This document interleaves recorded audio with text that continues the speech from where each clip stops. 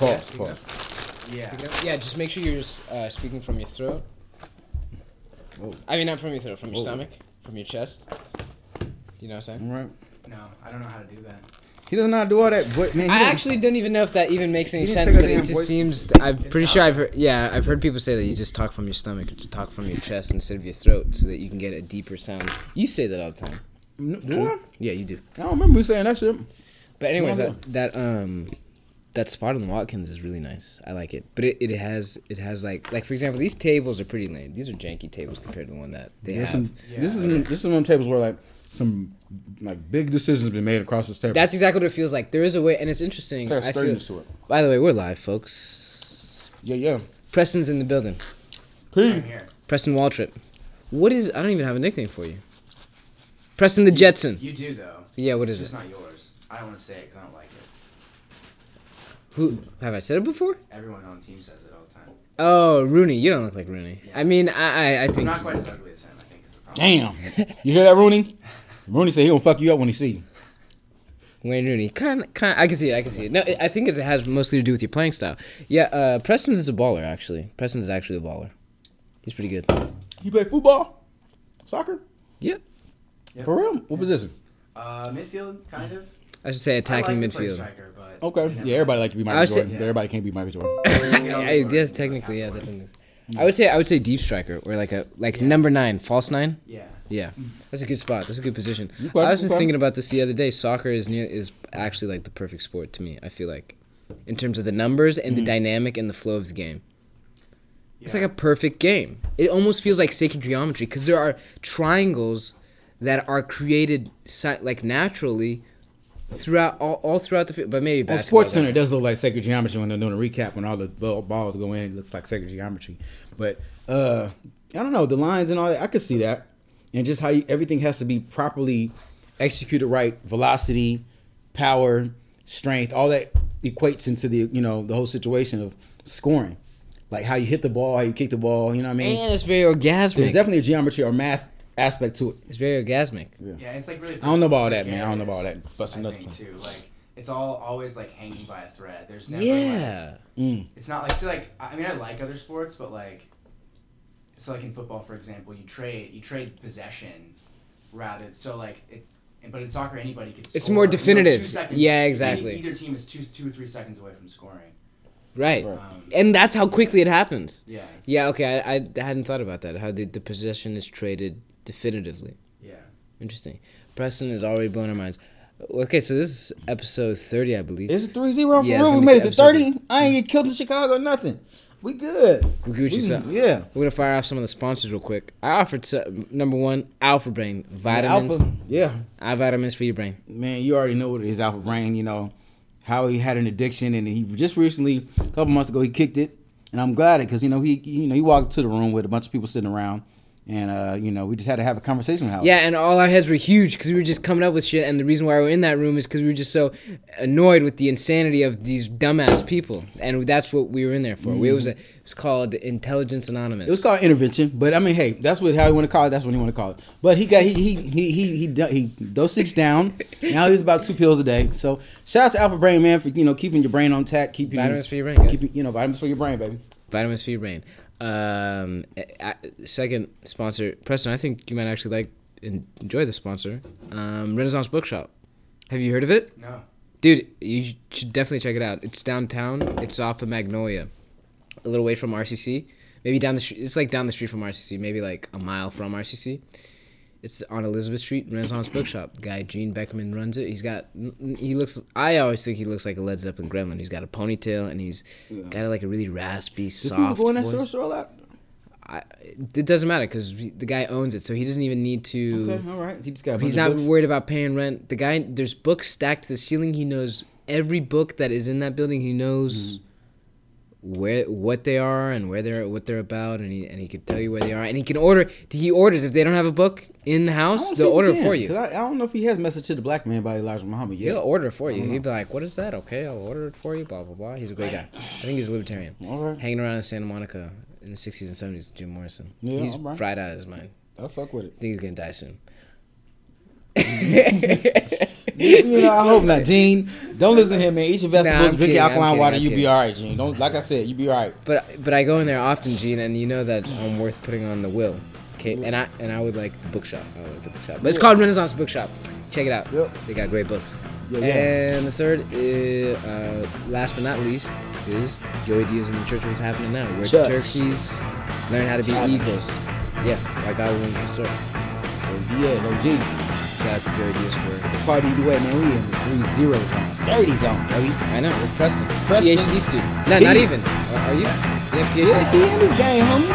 And not a player head degree. That's a real PhD. You dig me? Exactly. Yeah. Somebody hit the play. Get it.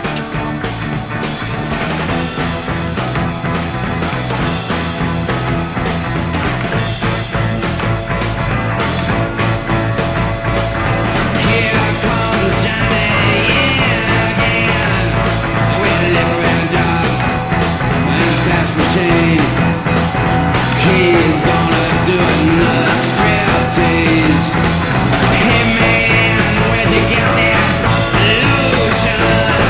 I've been hurting since I bought the gear. Got some called love, yeah, some called love. Well, that's like hypnotizing chickens. Well, I'm just a modern guy. Of course, I've had it in the ear before. But I've lost for life. But I've lost for life.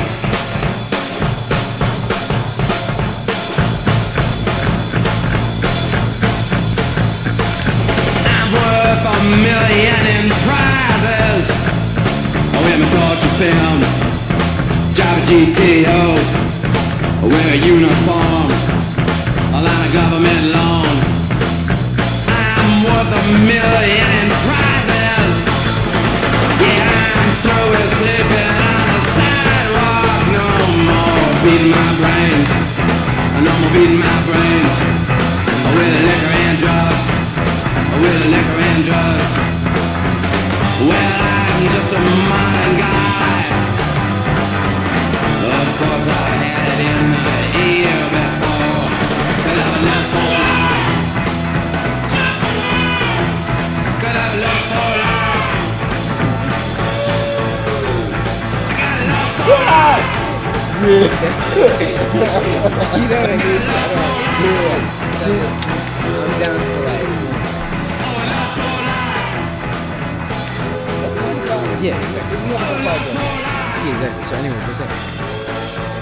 Yeah, what's going on? What were you reading? We were talking about. Okay, actually, okay. Hold on now. What Yeah, was this he guy- interviewing? Is this somebody? What's No, going there's on? gotta be plenty of stuff. Nothing?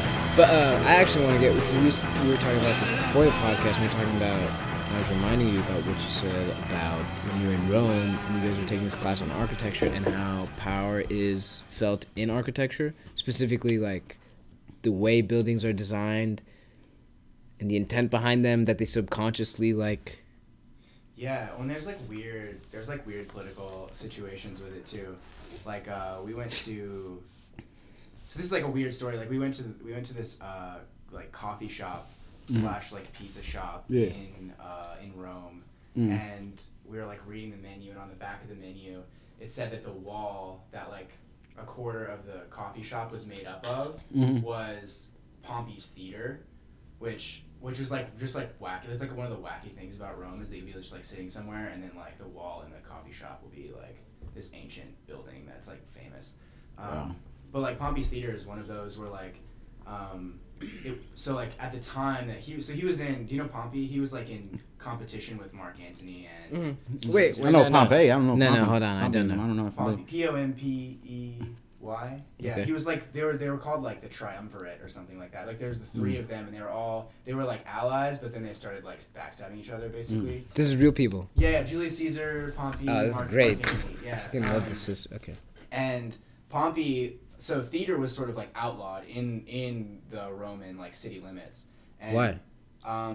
I actually don't know exactly why. It had something to do with just the way that it was like used to sort of like stir up like. Oh, because it's propaganda. Yeah. Oh, that's where you get the word from. But Okay. I'm sure there's a much more complex reason Right. for it. But it was like outlawed in the city limits. So he built this theater, but he claimed that it was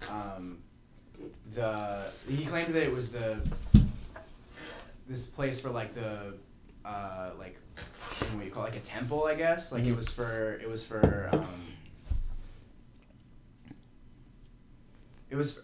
so that you did like rituals and stuff in it, but that was all a front so that he could like he could put on plays. Oh, okay. And he would put on plays in order to like get the people on his side. So That's that gangster. So that when he decided he wanted to like backstab Caesar, he could have like all these people on his side. Oh, okay. So that's basically what goes on in Roman movies. architecture was. They did that kind of shit with it. Damn, that's deep. But Wait. They did this with architecture. yeah, they did that. I mean, they did that. You know, architecture had this sort of like civil importance. That's just one example of the kind of thing that they did. But but Pompey ended up getting killed. He had his reign for a second though. He never became the king, so. He tried Or though. the He tried. emperor or whatever. Yeah. Dude, this is crazy to me because like back then, I mean obviously we all try and like imagine like what was life back then, and life without internet or TV or music, I feel like everything was so much more real. Mm-hmm. You know? I mean, because you didn't have the distractions though. Yeah, exactly. You know, there weren't Facebook. It wasn't on Instagram, Facebook. All you had was nature and your brothers and sisters and your people in your village and all that. There wasn't no other distractions. But then also like influence from like the subconscious or like Yourself hallucination. Yeah. It was more powerful as well. Yeah. The bad thing though is I think you didn't really have access. Like if you weren't literate, you didn't really have access to like any sort of diversity of knowledge or information. So you pretty much just had to accept whatever you were told. Right. That was why those regimes. Probably one of the reasons those regimes were able to do some of the things they were able to do. That's so ironic to today too.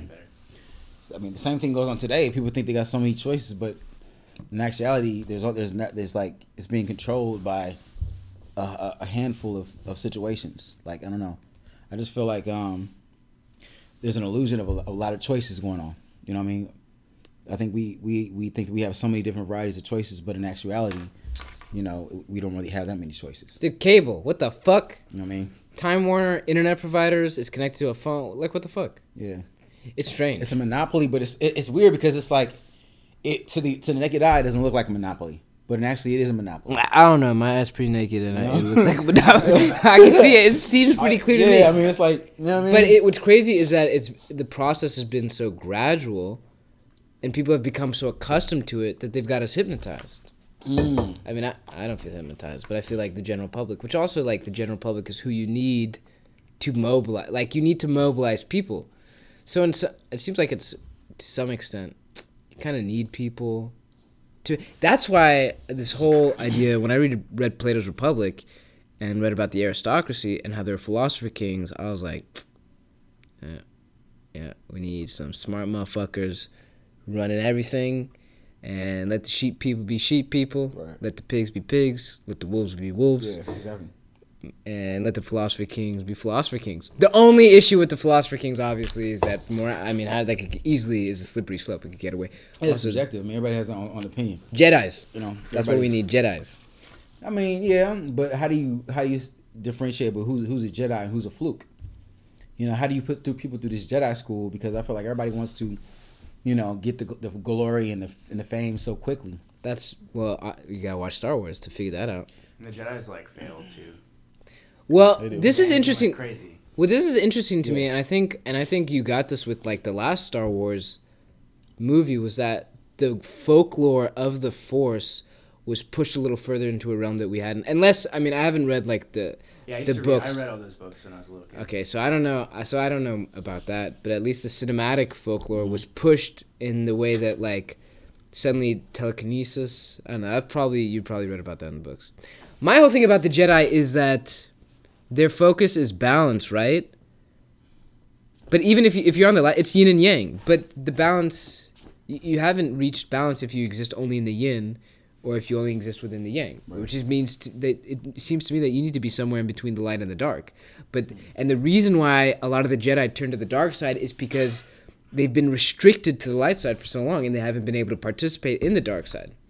And so they don't have like the white and the black. They don't have that black dot inside the white self.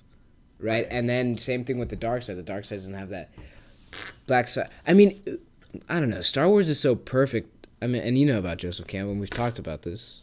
And you've read Joseph Campbell. But Star Wars is so perfect because if you look at it from like a removed space, and if you remove like the personalities of those who are on the light side and the dark side, it just seems like one majestic fluctuation between positive and negative. Not, I don't even want to say good and bad. It's just polarities. Yeah, that's all it is. I mean, and there's a law in that. That's like one of the Hermetic laws is like the law, of polarities and rhythm. You know what I mean?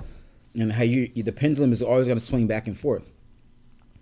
But I think where you master that is where you kind of already like how a weatherman sees a forecast. You should be able to weather the storm. The further you go into the journey, that's like dodging negative boulders and things that can get in your way. You should be able to see that better from afar. Like that's what I think the Jedi is. Like it's like a sharpened sword, like a sword that keeps on getting sharpened. But that's the thing, though, is a lot of them end up going to the dark side, and it's because they were too much was being demanded of them. So what is the dark side? Is the dark side considered like is this your subconscious? I think the dark side is greed, fear, and also power, like hunger for power. But at the same time, the light side is humility and modesty and gentleness, and also kind of a rejection of the side of you that is power hungry and greedy. And so when you reject it, you are unaware of it, and so it seizes you by surprise. What do you think, Pete? What do you think? Yeah, I mean, they're kind of like what's weird about the light side, and this is like a thing that I don't understand about the movie because I can't tell if it's like an inconsistency or something that's supposed to be there. But the weird thing about the Jedi is that they're kind of like not very good at their job. Like, what they're saying, like, but they're like, Yeah, it's okay. like especially in the prequels, which maybe they're just like not that great at movies, but they're kind of like apolitical and like overly neutral. Right. And like Yeah. really Like kind of soft. yeah, and like and just like really stupid. Like they don't like. There's like so many times when Yoda's like, I can't see the future because it's like it's all cloudy, and it's like, well, just like look around. You don't have to see the future to know that Palpatine's about to like. Oh right, you take can just over. be predictive. Yeah, okay. Just like just like pay attention to what's happening. What do you think about that? Do you think that the movies are becoming more Dumb and Dumber? I think that I mean, well, this is also just like a technical thing because Lucas wrote the original 3, 4, 5 trilogy. He wrote all of them, but he wrote the original trilogy but didn't direct them. Okay. And I think part of the reason they're better is because people told him no to a lot of his really dumb ideas in the original trilogy. Okay. So like he wanted to have like the Watto character in the original trilogy. He was like, I really want an alien used car salesman, and everybody was like, that's a really bad idea. We're not putting that in the movie. Yeah. But then when you get the prequels and nobody says no to him, so he just puts all that stupid stuff in the movie.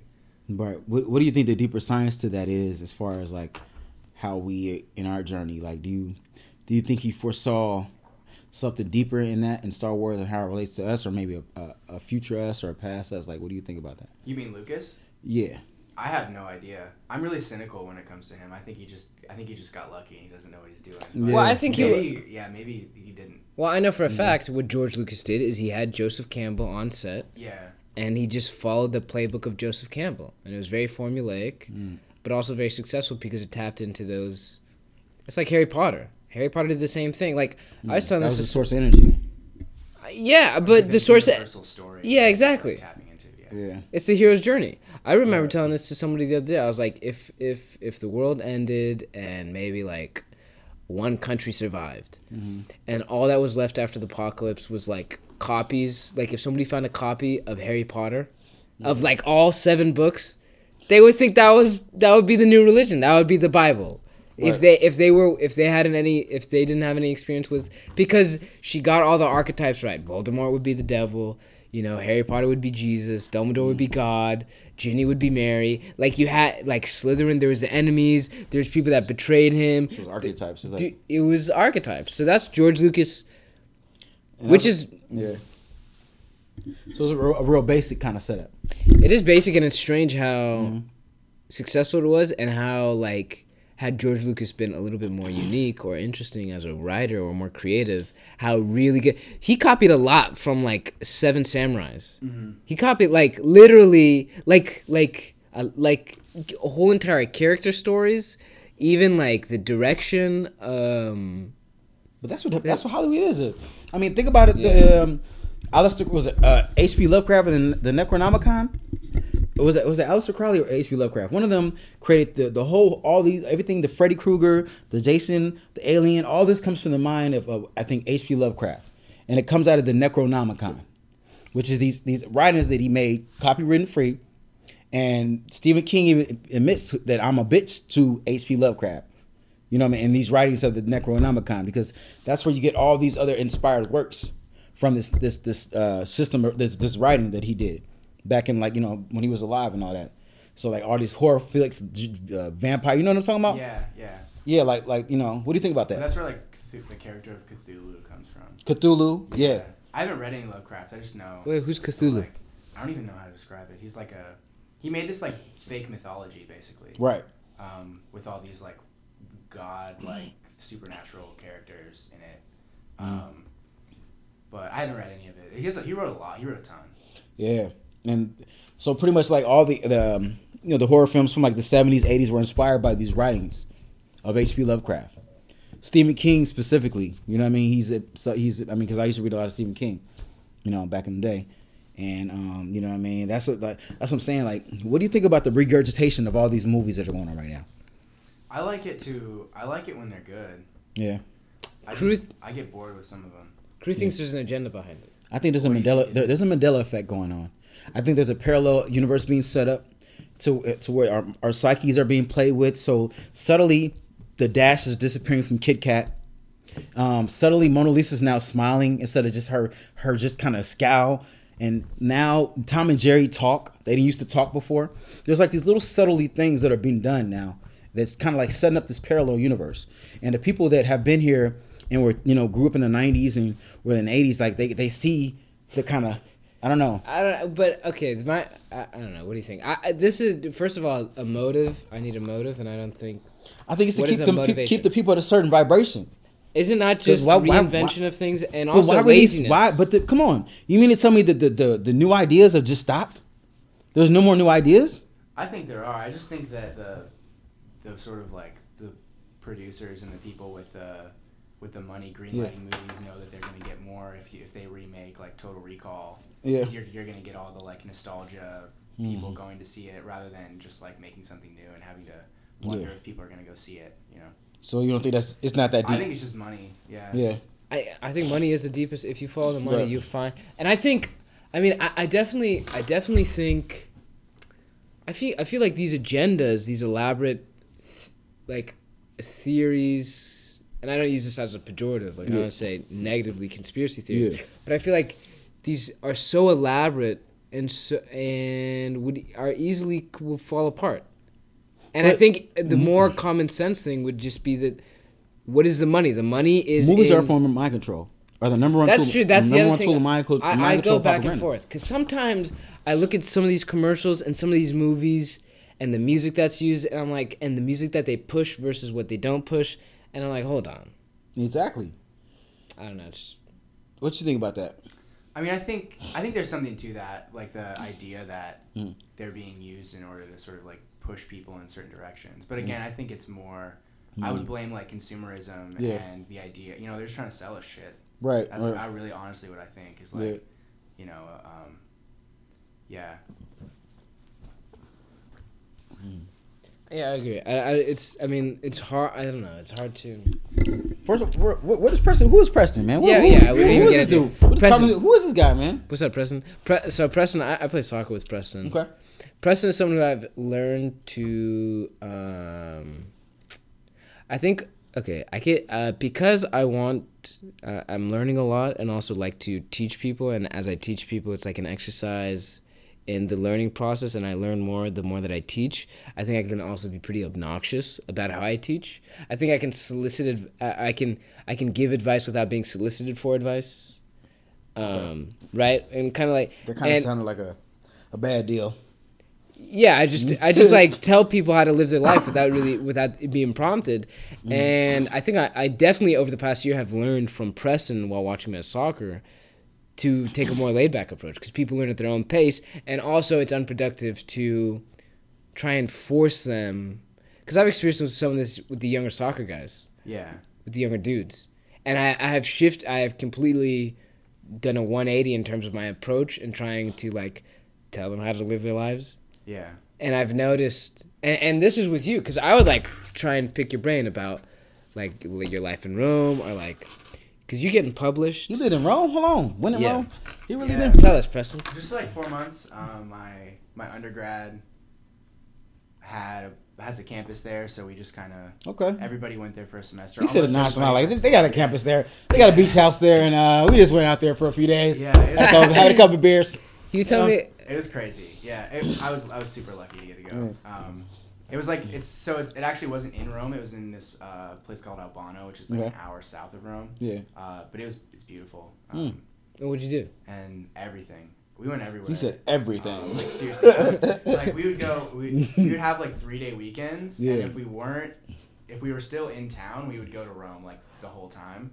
Wow. But then I went all over Italy. Like I went to Cinque Terre, I went to Assisi, I went to Florence, I went to Venice. Like I went everywhere. Wow. We went to Greece for 10 days. Yeah. We went and like backpacked around like continental Europe for 12 days. You did this with a group of friends. Yeah, I went to Easter at the Vatican. We just like all. Wait, how was Easter at the just, Vatican? It was crazy. That was Vatican. Yeah. Did you feel that It's energy? beautiful. Oh yeah, I love it. I mean, I converted when I was there. Yeah. Really? He was like, Yeah. fuck, I'm bound down. Y'all got me. Yeah, I'm a member. I'm so. It took a while after that, but Yeah. that was like the sort of start of it. What happened? Oh my gosh, there's so many things. I don't know. It's just like, well, this is like a whole like can of worms. But We want to get into the can of worms. I grew up being like vaguely Protestant, Okay. and kind of just like, but just like kind of didn't do anything, you know. And then I was there, and I was just so I was so immersed in the culture. In Rome. Yeah, I was so immersed in Rome and in Catholic culture and in like sort of Catholic history that it sort of just all kind of like sunk in. Yeah. Because that's where, like, I mean, not the origin, but definitely where it was magnified. Yeah, it was, and like I mean the art and the you know like the architecture and the buildings and the sort of all the history of it. It's sort of all sort of. Yeah, I mean it's literally just like you're just like swimming in it. Like you can't you go to Rome and like everywhere you step there's some like painting or some like sculpture that Old too. yeah. That's good. I mean like you know some of the some of the best artists in sort of like Western history. Right. You know, you walk into the Vatican for example, you know, and there's like a Michelangelo statue just like you know the Pietà just like sitting there, you know. Did you see the Black Madonna and Child? The Black Madonna and Child? I didn't. Okay. No, I saw the Shroud of Turin. Yeah. What's that? Do you know that? No. So it's like the validity of this is like under it's sort of like debated and like not even all Catholics like believe that it actually is it really is what it is, but they have in Turin and this place where in Torino like where you know where Juve plays, right? Yeah. They have this shroud that's said to be the shroud that Jesus was wrapped in when he was buried, and it has like. I mean, it has like a face sort of like in it, and like blood stains on it, and they only display it once every 10 years. For what? What? For Yeah. why? Because it's just like this really secretive kind of thing. The white tee that Jesus had on, that he got from the Pro Club. Yeah. What? The Pro Club that Jesus had on before he got killed. Yeah, so not everybody believes that it's actually like the real thing. They've done like tests on it and all this stuff, but it's like it's like super famous. They did tests like it again. Yep, it came back to Jesus. Yep. What are the people like? I mean, this trip, like, this people? this trip changed your life. Oh yeah, for sure. I mean, on another level too. I just matured so much. Like I drank a ton before I went, for example. But like you can't drink and you can't like get wasted and then like walk around Rome. Why? Because it's dangerous. For real, well, You get get robbed. lost. Like I had to like It's like I a had maze? to be able to get on the train. I couldn't miss the train because I lived far enough away that if I missed the train, I'd had to track down a cab. I feel like people getting hella drunk. You just have to they have your are, wits about you. But like people were, You and can I, get and I lost. wasn't like, Yeah. and I wasn't like, I didn't stop drinking completely, but my attitude toward like I wasn't getting blackout drunk. It's not an immature like this. You Yeah. wind up like that one girl, that one missing girl. What's her name? that in France or something, and they was looking for her. Like she got killed over there. I don't know. Lauren? Well, there's that She's one made girl, it back to New York. Amanda Knox. You got Amanda Knox, there you go. Murdering her There you go, yeah. roommate. Which Did like, she- didn't happen, but she was in jail for a really long time. That didn't happen. No, well, I mean, her roommate was killed, but she didn't do it. Was she vindicated? Who killed her? Eventually. Wait, is that real? It was, yeah. Yeah, there's well, there's no, it's Net- Lifetime. No, There's I'm- a Netflix. Yeah, it's real. You should watch it. The actually. Netflix documentary, Yeah, of you course, should watch of it. course. Yeah, that man, explains come on, everything. They got Yeah. everything. Yeah. Wait, so okay, They but do. so it made you mature in that way, like in that way, and just being somewhere, and like I got lost in Munich for like 4 hours, and they just like I couldn't find out how to get home, and I didn't have any. I like accidentally left my money with my friends and my wallet and Damn. like my ID. I didn't have any of You it. didn't have. You wasn't you. And, You was just like. and I couldn't find them because Phone? they were in the club and they wouldn't let me into the club without. Because you paying have the shit on cover. you. phone? No phone. No, I didn't have a phone. Okay. That's a scary focus. That's yeah, scary. so I had to like find my way back to, and our train was leaving at like 4 a.m, and I ended up getting back to my hostel at like 1 a.m. So I like barely made it in time to like get all my stuff and like get out of there. But like stuff like that is like you're a grown person. At Right. that point, like you can't, Right. I mean, it was one of the first times in my life. Who you gonna where I was, call? like, You can't call I'm- nobody. I am alone in the world, and I have to. Figure Yeah, out all alone that in the stuff. world like a motherfucker. Yeah. That's the big thing about traveling. That really. Yeah. Like you And hop you out don't, there. and you don't even have to go far. Wait, so how else? What else? Like What else? Women? MILF? No, none of that. No MILFs? Not You even a ain't- You professora? ain't catch none of them. Maestra? No, I mean, I only spoke English, so. Okay, or Well, how do they treat Exactly. American guys? Huh? I actually don't know. I mean, I'm sure. I feel like people are really annoyed by Americans, yeah. like 90% of the time. Probably. Yeah, but I met a lot of people who weren't Italian who were really cool. Like, we hung out with some Irish people one night. Because we would go into these Irish pubs in Rome, because that's where all the students would go. Because Yeah. everybody in there spoke English. So the American students would go into these like Irish pubs. So we'd meet a ton of Irish people and like a ton of Scottish people. Yeah. And like Who are the nicest? some Belgian people, weirdly. There was this one Scottish dude. I don't know if he was nice, but he was like one of the funniest people I've ever met. You sure you wasn't trying to? He was probably trying to sleep I with was you. just drunk, I think, Okay, probably. yeah. Oh, he was trying to take But advantage. so He was trying to take funny. advantage of you. Well, yeah, maybe. Or he was trying to, or he was trying to like hit on the girls we were with. Yeah, yeah. It might have been that too. But he was he was literally wearing a kilt. Okay, because okay. Scotland was playing Italy in rugby, and so there were all these Scottish people in there, and they were all wearing kilts. Wow. Yeah. So I just killed it out. Yeah, it was pretty entertaining. Wow. Dude, the culture, the pride in their own culture. I mean, how nationalistic is Italy? Hella national, like super, right? I mean, Well, not. it's like super corrupt too. Oh yeah, right. I mean, Okay. like Berlusconi, that whole thing. Orgies. I think that's over now, but. Orgies. That guy owned Milan. Yeah, What else owned did he a own? soccer team and he was the president. You know, he was getting sloppy toppy with two girls at a time. He probably would have had a fivesome. He literally was. day. There was trials because he was having orgies. Yeah. For real? There's still yes, dude, for real. This is 100%. He might still go to jail, actually. Really? Yeah. Dude, Oh, he's still alive? This guy Yeah. looks like he was the Godfather, which is interesting to me that, like, you don't even need the mafia. This guy looked like your typical, like, this mafioso guy managed to become president. Is literally, I don't think that's an exaggeration.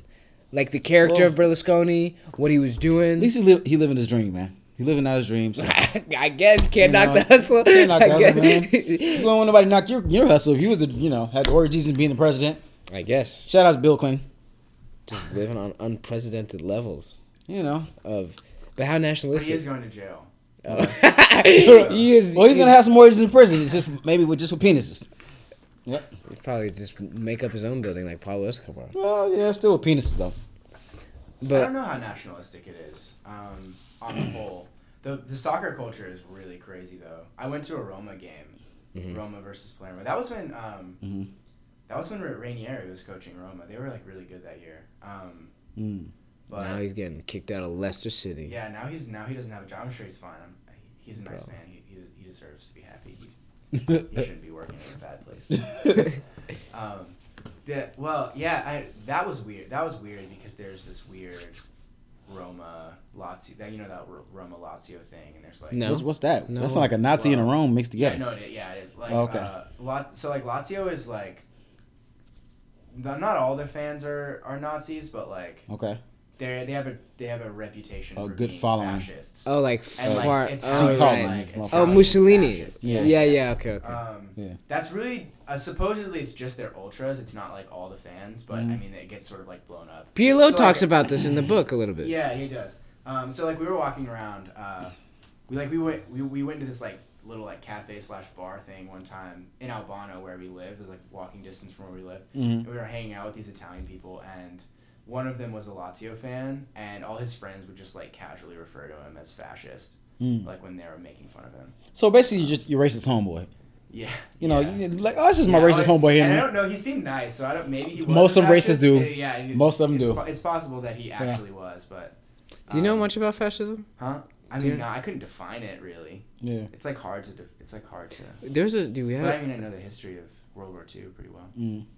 We were taking this great class with Selick, and we had a whole like I think we spent like a week on fascism, and on the idea and how Trump was not a true fascist, and we read like Mussolini's Opportunist. speeches. That's why he's opportunist. That's different. That's exactly what I would describe Trump as: an opportunist, as a businessman, as a Yeah, greedy. because he kicked it with black people. He ain't no fucking white. He might be a white supremacist, but Donald Trump was just with grab a titty Russell Simmons and them. You know what I'm saying? And you know. You already are calling him that, Russell Simmons? No, I'm not gonna disrespect Russell like that. But he did do it. But I'm not gonna say it just because Russell Simmons got a hit squad. So I'm gonna just say that men will be men. Men will be men in power, and that's all I'm gonna say about that. But men should not do that, dude. I had to No, they should. testify at Hashtag Senate. Me too. Nigga. Me too. I had to testify at a Senate meeting. What? I had to testify at a Senate meeting this week. Why? I don't even know if I'm allowed to talk about this. UC Senate? Or Yeah. Senate. Well, does it matter? Somebody didn't grab Same somebody thing. didn't grab somebody's ass or It's the same masturbated thing. in front of somebody. I'm telling you, you better leave these girls alone, man. No means no. You can't just fucking just whip out your dick and start just jacking off in front of a girl and doing all kind of creepy shit and expect she ain't gonna remember 10 years down the road when you married and got 3 kids and a happy life and trying to bring down your family. No, you're not. Preston, worst time. you're familiar with the free will argument, determinism. Mm-hmm.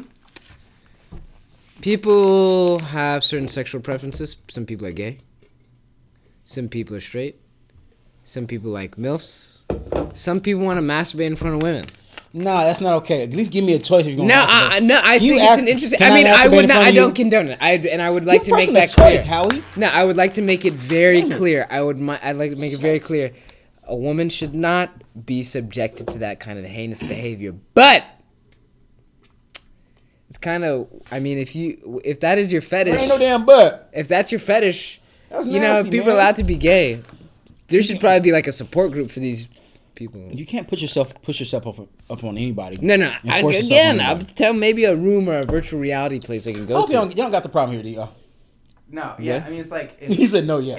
if sexual harassment is your Yeah. fetish, right? That's That is a fetish too too, bad huh? for you. It is too bad. I guess that's That's what like we've a decided. power But thing, that's huh? so that's what we've decided. I think so. It's just you get It's just too bad for you. you got can't get unlucky. your fetish.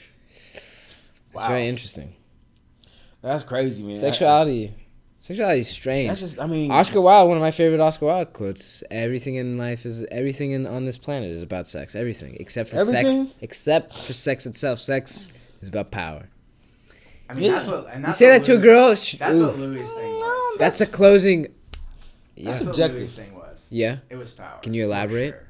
Yeah. It was just like he was just in, yeah. I mean, he was in this position where he could like get these women in his office and like jerk off in front of them and think that they weren't going to do anything about it. That's power. That's not sex. or like Steve Wynn in Las Vegas, who just thought he could just have sex with make this maid have sex with him, and she wasn't gonna say nothing. Like she was uncomfortable. You hear about that, Steve Wynn? The new allegation with Steve Wynn in them in Vegas. Who's Steve Wynn? I don't Steve know. Wynn, he owns the casinos in Vegas. Big casino owner, and I guess like he was making this girl having sex, and she felt like if she didn't have sex with him, that she was gonna lose her job. Like putting with these women in these See, positions. this stuff is no, exactly. That's Mhm. what my whole thing with the Louis thing. How initially I thought, is it that bad? I thought it was like innocuous. I mean, it is bad, but then, Add a when little I really alcohol, thought little about coke it, into the mix. I don't think he's on alcohol and coke. I'm but just saying, these vices, it brings out that vultureness. It brings yeah, out but that, Louis wasn't doing that, and Yeah. also Louis released a statement which was more damning than at least for me, because I mean he was able to explain the mechanics of what he did which was interesting that he was that introspective and understood what he was doing to that extent. Yeah. But he explains like how I understand that because I'm a man in a position of power, these women do not have an option when they're in that room with me. And then when I understood that, I was like, damn, that is pretty like, that is like, ooh, that's bad, very bad.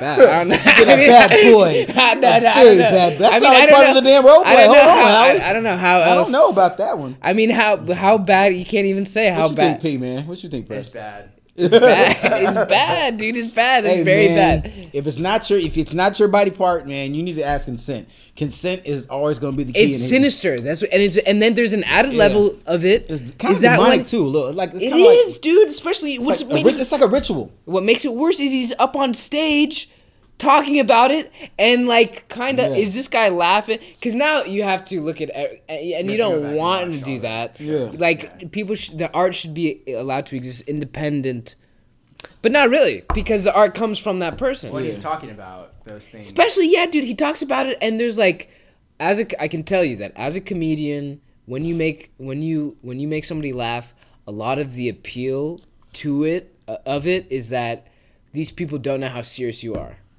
Like, you look people in the eye and you're exaggerating. You talking about like doing the actual act of it? I'm telling, like, when you make people laugh, you don't even have to be on stage for this. Oh, okay. When you make people laugh at something crazy, because usually when you make people laugh, it's when you're pushing boundaries, and people are laughing because they're like, oh no, that's crazy, etc.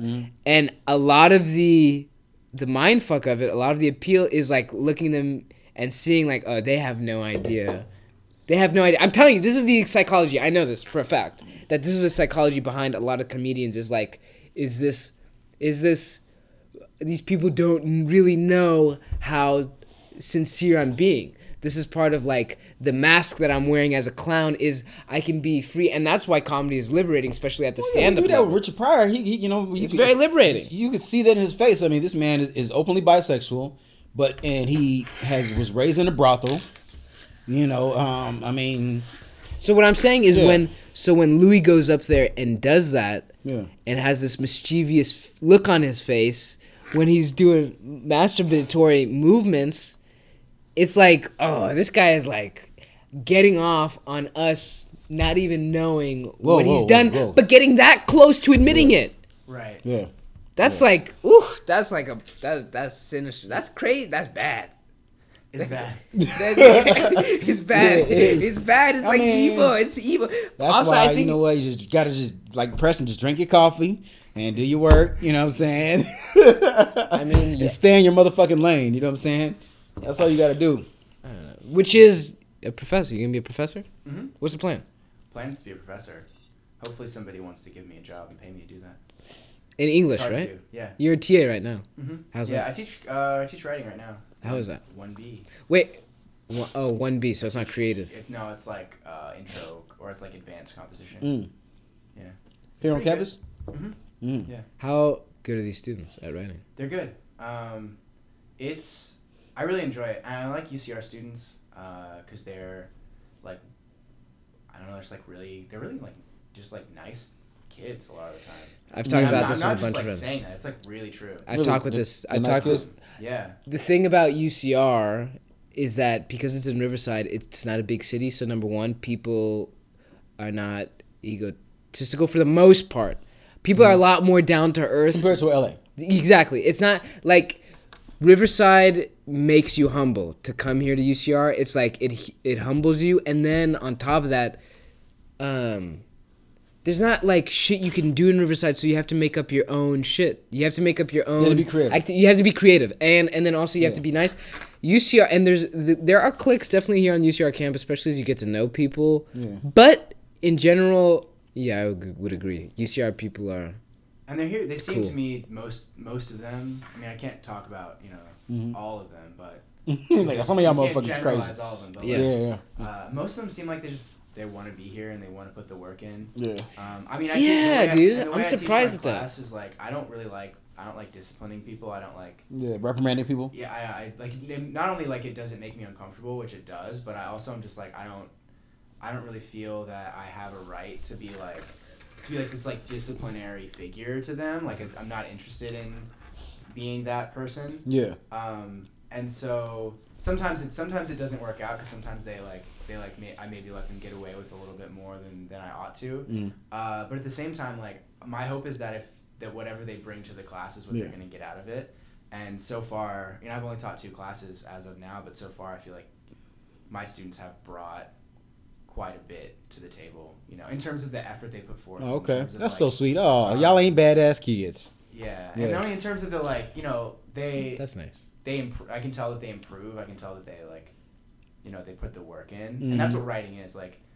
You know this, Howie. Yeah. Like it's not really about. Talent is like a thing, but like putting the work in and like is a majority of how you get better. Hard work beats talent. Yeah.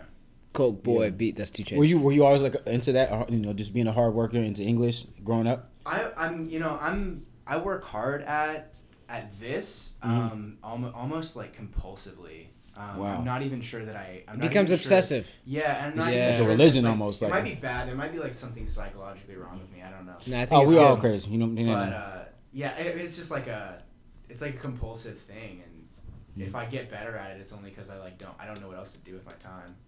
You tinker. You start to tinker with your ideas. Yeah, and then you start to write stuff, you start to read stuff, and like make connections between things. yes, the That's a good connections, dude. Yeah. The connections are nice.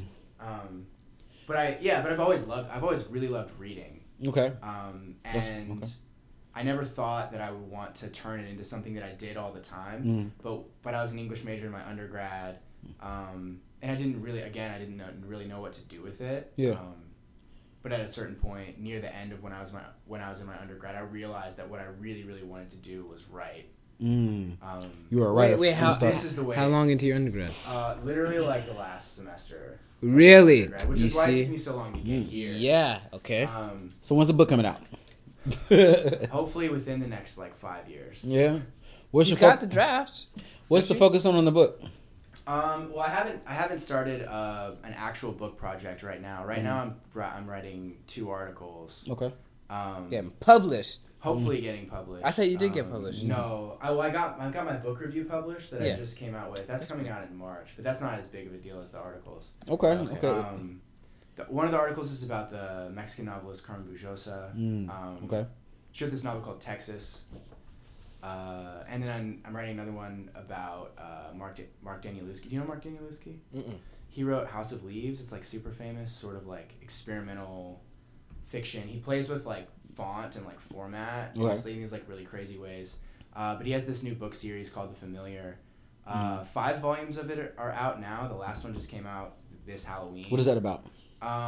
It's about this little girl and her cat. And it's about these sort of really banal kind of everyday things, but it's written in this really poetic way. And it's also got these fantasy elements and all this stuff. The sad thing is I actually found out today that the second season of it just got canceled. There were supposed to be 26 books, but right now it's at 5 and it's Did the cat die? put on pause. No, the cat didn't die. Oh, okay. The cat's not actually a cat. It's a supernatural creature. Oh, super cat. It's actually similar to. Of course it is. That's all It's cats actually are. similar to the great one, the old ones or whatever the great ones from Lovecraft. It's a very similar kind of. Thing. Oh, it's H.P. this sort of Lovecraft? it's Yeah. sort of this god character, but it's also a cat. Wow. So it's definitely a symbolic meaning behind. Yeah, the it's situation. really and what I'm writing about is sort of philosophy and the animal in terms of that novel. Wait, what do you mean philosophy and the animal? Well, it's there's a pretty long trajectory of philosophy, and it's sort of dealing with the separation between humans and animals, right? Okay. So Aristotle, for example, makes a distinction between humans and animals, saying that what makes humans is that they're political animals, right? There's this whole long tradition of philosophy separating animals and humans. But what some more contemporary philosophers are doing, like Derrida, for example, are trying. Derrida, the postmodernist. Yeah, so I'm actually writing about Derrida in that paper too. Okay. So Derrida I don't fuck with postmodernists. Well, what's wrong with you do? They're Marxist, communist douchebags. Derrida's not a Marxist. Oh well. Yeah, he not a member no more. Postmodernism Not as really. as a rejection of values though and principles is something that bothers me. Well, Derrida's more complicated than that. Okay, I he's should a I should toxic probably soul. read He's Dearda. way more I have read now complicated. Dearda. Yeah. Okay, He's a I'm gonna drug shut the problem, fuck too. up. Because what his claim is in the it's not really a philosophical book. It's a conference presentation that he gave that was turned into a book called The Animal That Therefore I Am. And his sort of claim is that it's been an ethical failing of philosophy to ignore that the animal feels pain, for example. And then the animal obviously does feel pain. Yeah, and so he's sort of railing against that failure of philosophy to see animal subjectivity, Okay. and to see animals as creatures that actually look back at us, not just objects that we sort of engage with. That's deep. That's deep. Dude, that is so important. Yeah. That right there, deep. and not just in regard to animals, but human beings too. Yeah, I mean he's drawing on a lot of that. So like one of the philosophers who I really like a lot is Emmanuel Levinas. Yeah, Who is talking about that specifically, this sort of seeing the human other as someone who is like an extension of who is- yourself. or who is a subjectivity that's sort of like beyond the bounds of your understanding, and that you shouldn't like harm. So Right. so fuck race. Fuck what race person is. Not really The- that. like- It's just like- it's like, and this is what has changed with my like how I treat women is like these women exist independent of my sexual attractiveness towards them. Like these are complicated, and it's embarrassing. And obviously, I mean, it's not like I But you're treat wired like all that, women. right? That's what I mean. Yeah. We talked about this on episode 28 about how like biologically men. This is like the pursuit is to fuck all the time, but how in the past like couple months, especially, there has been this growth where I have seen women as independent of that. Objectified women. Yeah, exactly. Like that's literally it. But also they're that not spreads to, right. that spreads to other Right. human beings too. Yeah, It's and- like and Derrida's critique of Levinas and some other philosophers like Descartes Yeah. is that extending that subjectivity to humans is great, but there's this weird gap where they don't also extend it to animals. But logically, Wow. we all know that animals are not just objects. Right? So there's that's sort of the claim that he's making, and the argument that I'm making about the novel is sort of complicated. But the argument that I'm trying to make about that set of novels is that what Danielewski is attempting to do is create a novel that that tries to imagine the animal as a subject and not an object, but at the same time doesn't presume that it can know what an animal is thinking, because we don't. Right. We have no sort of recourse to that Yeah. experience. It's not connected like that. So that's kind of what I'm talking about with that. That's deep right there, man. I mean, cause shit, animals getting tired of being mistreated in these streets, you know. Their souls and spirits too, you know. But do you think we as society put dogs on a higher pedestal than humans, and put like animals? Like, I mean, is there like a line that we got to draw somewhere, or should we just keep them on the same level as humans? You know what I mean? Yeah, well, it's complicated. Like, I mean, I know if it's to me and I get to choose between like, if I get to choose between like my dog dying and my like sister dying, I know which decision I'm making. Yeah. I know. I don't know when that would ever be a choice. Yeah, some people would, be like, well, sister, it'll be okay when you go to heaven, like some people, I don't know, man, love their pets. I don't know, man. But I I definitely miss my found that cat. this country, they revere dogs. They put, look at Mike Vick. You know why? Hunting. Really? I feel like Western society, so much of Western society is predicated on hunting, and hunting companions were dogs. I see, and I think me and Preston have talked about this, is how if you look at, I remember reading this in a book, and it was talking about the Ivy League community. Just the elite of America and the elite of Western Europe, and how they were literally a different breed of human being because of the way that they had been raised and their blood, and then also that what they had, their disposition and their temperament, and the way that they, almost like dogs, they had been, the way that they expect to live their lives and what they put into life and what they get from it is completely different from, say, some Midwestern coal mining family, right? Because of their experiences, the collective experience. So in that same way, people in like Western society are like, obviously they're still human beings, and there are some universal qualities that all human beings share, but like people from Western Europe and like the East, people from the West and people from the East and people from like the southern countries and people from the northern countries are completely, to me, seem like different breeds. And what I have noticed is like in Western society, dogs are definitely like a huge part. And I think if we're going, like, if we look at this from like an evolutionary perspective, it has to do with hunting and how for millennia and for generation after generation, dogs were used as hunting companions. Yeah, when there's maybe like a cultural buildup along with that, maybe for me maybe more so than an evolutionary one is like just if your society is treating, I mean horses too, right? We sort of your horses. If your society's treating these animals as if they're like part of the family or something like that for so long that it sort of becomes ingrained in the way that you like raise your kids and all that stuff. Right. I find it really weird, sort of going back to the idea that like we like put maybe like dogs too much, because I think we treat them badly in certain ways, and that we're like we have to like pay attention to that. But I'm always like suspicious that people like, if they're really nice to their dog and like love their dog or love their cat or their horse or whatever, think that like that makes them good people. But like no matter how they treat other people, right? Like if you're nice to your dog, it's that bubble. It's that like weird kind of like family thing. I would have a problem with that sometimes because I don't know what the deal is with cats, because I'm pretty sure the cats I had were spiritual guides for me. Yeah, they just checked out. They checked out because it's like, you wasn't feeding them. He was malnourished and he was playing soccer that's too not much. True. No. That's not true. They got jacked by coyotes. I love cats. That's my fault. They don't do anything. It's amazing. Well, they take care. I can definitely feel the lack of catness in my house right now.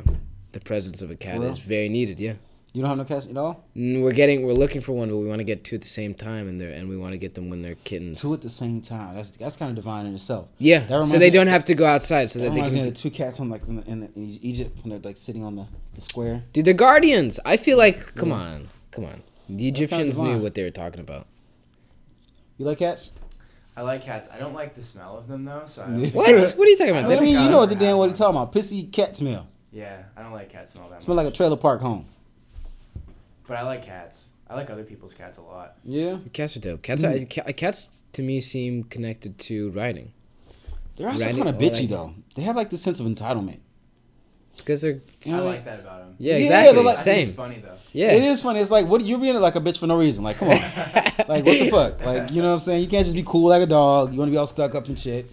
You're in the projects like me. Like, don't act like you're in Beverly Hills, motherfucker. That's the thing, You know though. what I'm They're saying? just that confident, and they know that they're worth it. Yeah. I mean, So they don't care. They don't care. Fake it till you make it. That's a spiritual law. True. Yeah. Actually, fake it till you make it. What's been the hardest part of this PhD journey, man? It's like kind of this intangible stuff. Y'all heard of imposter syndrome? You know what that is? I know what an imposter is, but faking ass motherfucker. Is it where you don't think that you're the person who should be doing the work? Like when you have a job or like you're in a position and you don't think you deserve to be there. Yeah. I wouldn't say that I've ever like had it, but it's like it's this sort of like creeping thing, because you always are just like, wait, is this like just a fluke? Like, do I really deserve to be here? You know what it is? What is that? He's hitting all green lights, and he's like, how is life getting this easy? How am I this good? It could be part. Yeah. I mean, no, that's exactly like, what it is. Yeah, it happens. Waking up, I'm living my dream right now. Yeah. I'm about to be a freaking professor. You better not self-sabotage. Don't self-sabotage, man. Yeah, no, and that's the danger. Right? Leave the hookers and all the drugs. Yeah. Leave it alone, man. It's gonna be there. Yeah, that's a thing. And there's, the job market's also terrifying. So like, and that's one of the reasons I'm trying to publish stuff. It's competitive. Right now. It's so competitive that it's like, that it's an understatement. Yeah. It's just really, really hard to get a job because there's not a whole lot opening up for a ton of reasons. A lot of programs sort of around the whole country are going more and more to adjunct positions. What's that mean? Rather than tenure track positions. So like a tenure track position is Tell them about this bullshit administration. What you bureaucratic. Yeah, go tell them. Tell them everything. Yeah, it's like a really complicated system. And one of the reasons that universities are getting so expensive is because they're all trying to keep up with each other in these like really weird ways. Yeah. And they're increasing the sort of like the amenities that students get and all that stuff to sort of try to attract students because it's on this like consumer model. they're trying to attract students as customers in a lot of ways. Wow. So everybody's just a number for real. Yeah, and profitability is of concern in a lot of cases. But shouldn't that be what you expected at a big school like this? Yeah. No, dude. Well, no, not at all. If you ascribe to the logic of exactly people who are running the schools, but if you ascribe to a more sort of like traditional view of or traditionalist view of education, it shouldn't really be about money at all. Yeah. Dude, they're turning this place into a goddamn mall. There's a Habit, there's a Subway, there's a Coffee Bean, there's a Barnes & Noble, we got Starbucks, got Panda Express. You can't even really buy books at the Barnes & Noble, which Why not? is also a thing. It's just like a gift shop. Wait a fuck. You can buy your school books there. Dude, they got 100. Dude, they got 100. They got 100. I can't go in there and buy The Secret? Dude. Rich Dad Poor Dad? It's on your syllabus. $120 frames, dude, for your diploma, $120. For the frame? These people are robbing. No, I call my cousin them. They do frames. I'm going to get one from them for like $45. A frame is like $10 at Marshalls. I don't know what the fuck. That part too. These people have lost their mind. They've lost their mind. They've lost their mind. And whatever. Sorry. Yeah. So an adjunct is like you get, so you're not like an employee. Well, you are an employee, but you're not like tenure track is like you have a job and it's. After 4 or 5 years, you go under review, and if they give you tenure, that means it's like it's your job, and they don't get to take it away from you unless there's like layoffs or unless you do something really terrible. Okay. Like gotcha. I don't know, like do drugs on campus or something like. Yeah, just something that you ain't got no business that they're gonna like fire you for. Yeah. Okay. Gotcha.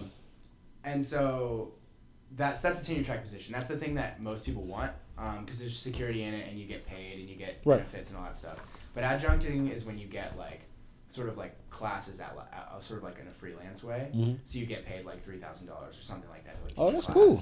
But that's not enough. Money. Not enough at all. So you teach 4 classes. It's not like a bonus. I'm like, so I get to go in for like 2 hours and get $3,000. Okay, so I'll live on that. Whole quarter. Oh, that's for okay. like a whole semester. Okay. Or a whole quarter. Shit, I gotta pay rent. $3,000. That's nothing.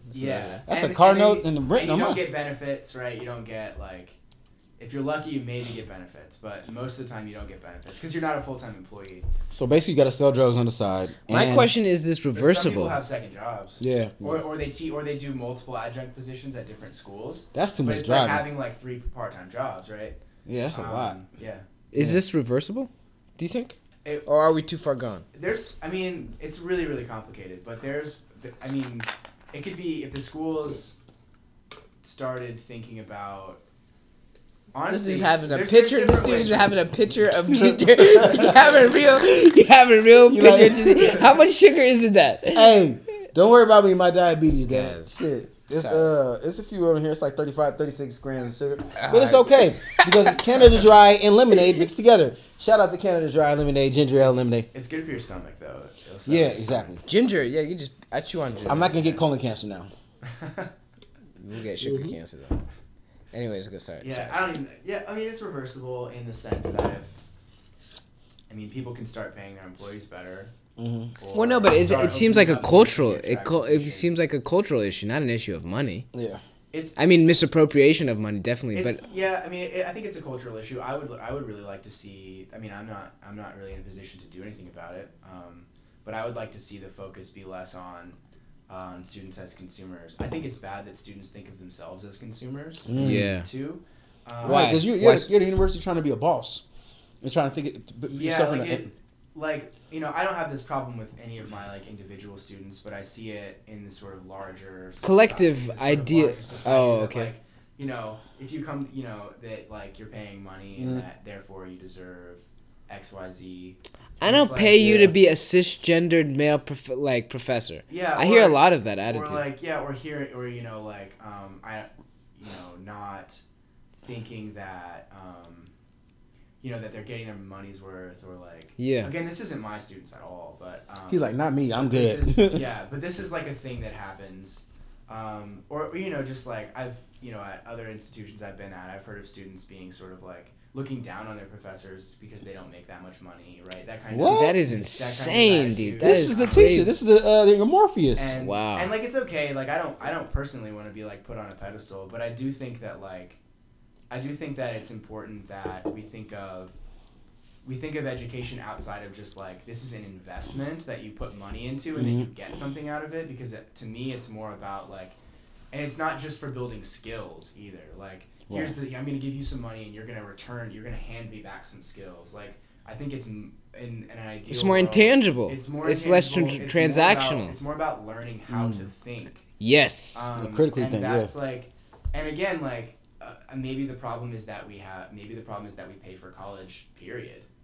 Because you start to. Do you think it distracts from the situation? I mean, it's expensive, right? I mean, I paid $40,000 a year for my undergraduate education. Right, a year. Yeah, and I got a scholarship, so it ended up being probably half that. But I mean, when you're paying $20,000, I guess it was more accurately to say $20,000 a year. You're paying $20,000 a year for something. I'm not sure that it's right to say that you're entitled to expect something in return. You know what? I think it's unfair. Yeah. Because it's almost like this idea of ownership, and it's like, I pay for this. Yeah, I mean, they are paying for it, right? And that's the problem. Right. Instead of like this being, I feel like professors should be grabbing students by the scruff of the neck and manhandling them, not physically, but mentally. So you're basically saying they're not engaged with them like they should. No. I'm saying because of the situation, the culture around it, financially, people are not learning. Like that's like. I mean, if you go to college just to learn, you're putting a lot of money on the table in order to learn. Right. Isn't that the point though? It should be, right? Yeah. But you start to wonder if that's a wise decision financially, and so then, and I think as a result, you start thinking of college as an investment. That's the conundrum, which is a problem too. I think with also because there are other factors like, will I be able to get a job? I still got to live my life. The economy is not. Is this a fraternity investment? You know what I mean? So people go to college and they see it as a various investments that they can get into. I would think of fraternity and a sorority as an investment, because here it is, you're solidifying yourself into a job. I feel like that frat and sorority is more of like they're more honest about what that is and how it, like, that is more, the frat is and a sorority is like a section of school where that transactional idea is appropriate, because like you're buying your way into a club that is promising you, like that is the thing. But college fundamentally is about growth. Yeah. Intellectual growth. We're turning it into something. You said sexual growth. Sort of intellectual. Oh, okay. I like sexual growth. Hold on. There's a lot to be said too for the sort of like history of colleges, because, in the 19th century, for example, it was only that like elite white dudes could go to college, and it was about growth back then. Yeah. And it really, really was about growth. But I'm not sure that that's this like. I don't not particularly want to be nostalgic for that either. Because there was a lack. I mean, because it was limited. It was exclusive access. That's what I'm saying. Okay, I think they had it. Why you whispering, man? We the feds coming to something. And I think they got it right back then, obviously. But there was a few things that they got wrong, like they did not include minorities or women. But obviously, I think we've gone way too far gone with this whole thing. Sorry, the headphones. I can hear myself speak. So I why the midnight love voice though? No, I'm telling you, they've gone too far gone. Those guys in here, how? I say we need to find a happy balance between the two. Reintroduce philosopher kings, and I'll be aristocrats. You gotta find the good philosopher. No, honestly, I think that's the hard part. That's the hard part, and also. Sure it's possible. I think people have been convinced to do shit that they are not happy with. Like, being a plumber is a very important job, but society tells us that it's a bummy job. So people do not want to be a plumber. They work with shit and piss all day, dog. And spiders and snakes. More than that, they work with piping and the network inside of our houses that keep it not afloat, but the opposite of afloat. That they keep it working. That's an important job, dude. If you didn't have a plumber, what happened if your plumber was not the garbage man? What would happen if garbage just piled in your house? Then you'd be considered a hoarder and you'd be on A&E. Yeah, exactly. But that's what I'm saying. That like these are important jobs, but society tells us or convinces us that some jobs are more important than others, and so people are unhappy with doing what they really want to do, and so there's this self-loathing, and so they jump the gun and they go to college when they're not supposed to go to college. Whereas the only people supposed to be going to college is people like me and Preston, and maybe crew, philosopher kings. What do you want people to... Yep, that's a fact. What do you want students to get out of your class? What do you want them to take away? Out of my class? Yeah. It's lots of things. I mean, I think that I just want them to be. I want them to forget a lot of the stuff they learned in high school. A lot of the bad habits and a lot of the stupid rules. Because they didn't know they learned shit in high school anyway. Yeah, and like there's things too that are just like formally really uninteresting that people learn in high school, like the 5-paragraph essay, for example. Mm-hmm. Dude, it's so basic. Yeah, and limited. Sorry. And no, it's limited, and it's like, and I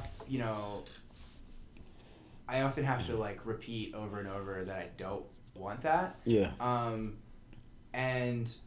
And so that sort of like oversimplification that started, I think in high school, started out as a simplification for a purpose, has become like this rule that now people just think that's how you write, including some high school teachers from what I've seen think that this is how you write an essay.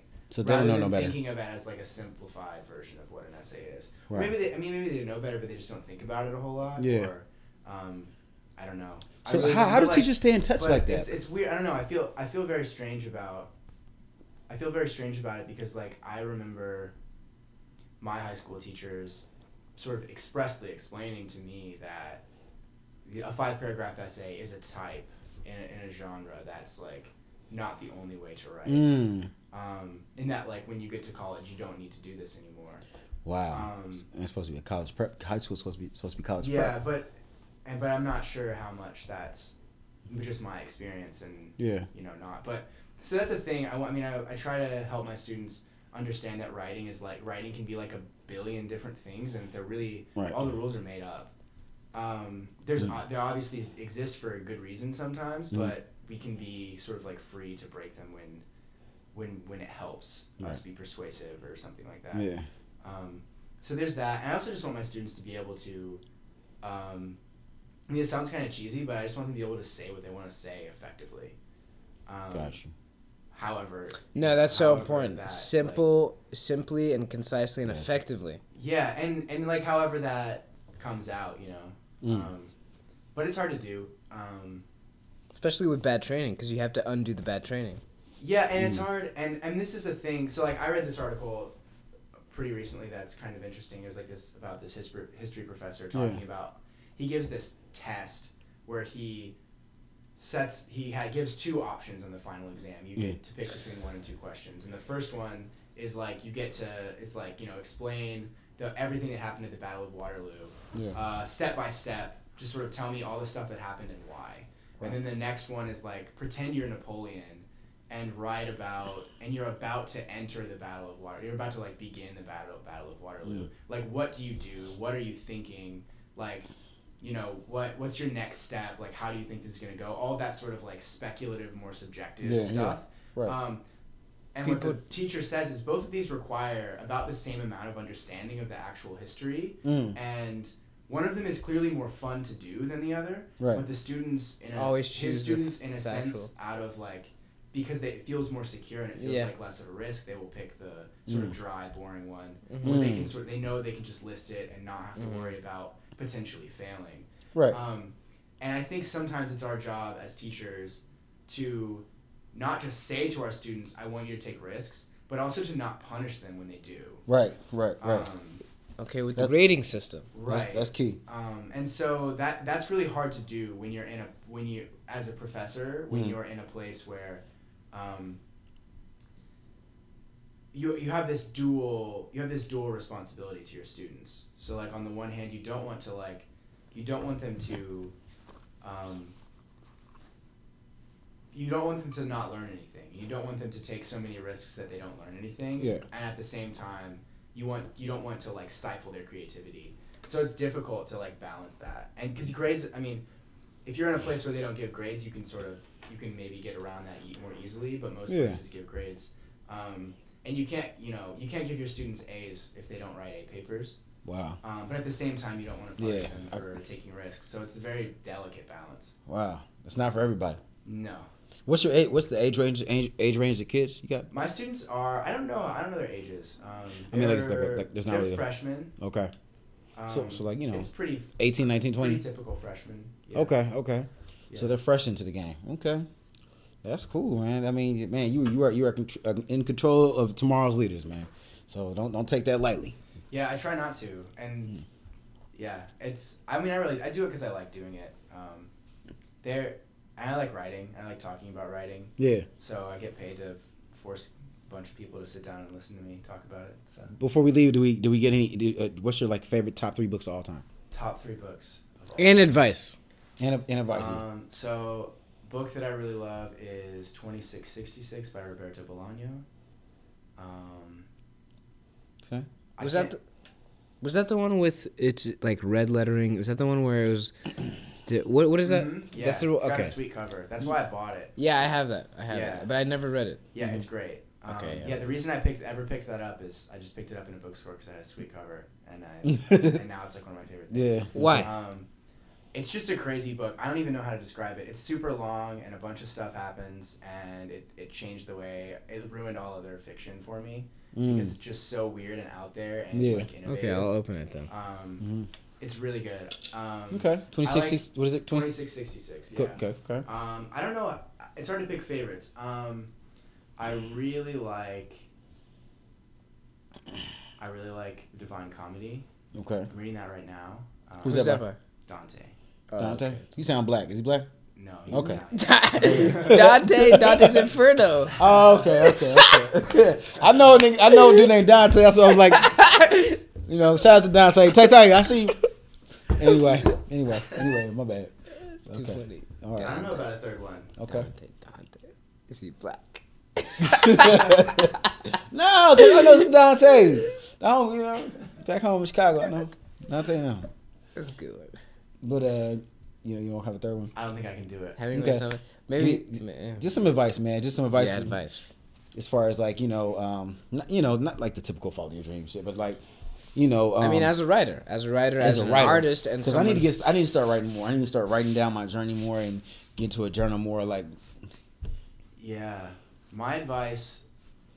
This is my advice that I give to myself a lot when I'm writing is because all kinds of writers really like to give advice. yeah, And so my advice to writers is to not listen to anybody else's advice and just do your own shit. Hey, you heard it from the man himself. You know what I'm saying? Big press. Hey, thanks. Thank you very much. Master. Thank you very much. Yeah, We thanks really for appreciate having it. me. I had fun. Man, thank you, man. It's a party either way, man. Episode, or should I say chapter 30. That's a good one. Chapter 30, yeah. Yeah, I love Chapter it, man. 30. We out, man. Thanks again, man. Thanks, Yeah, President. All right, peace. Oh. Dope. That was a good one. That was fun. Can we get music? Can we get music?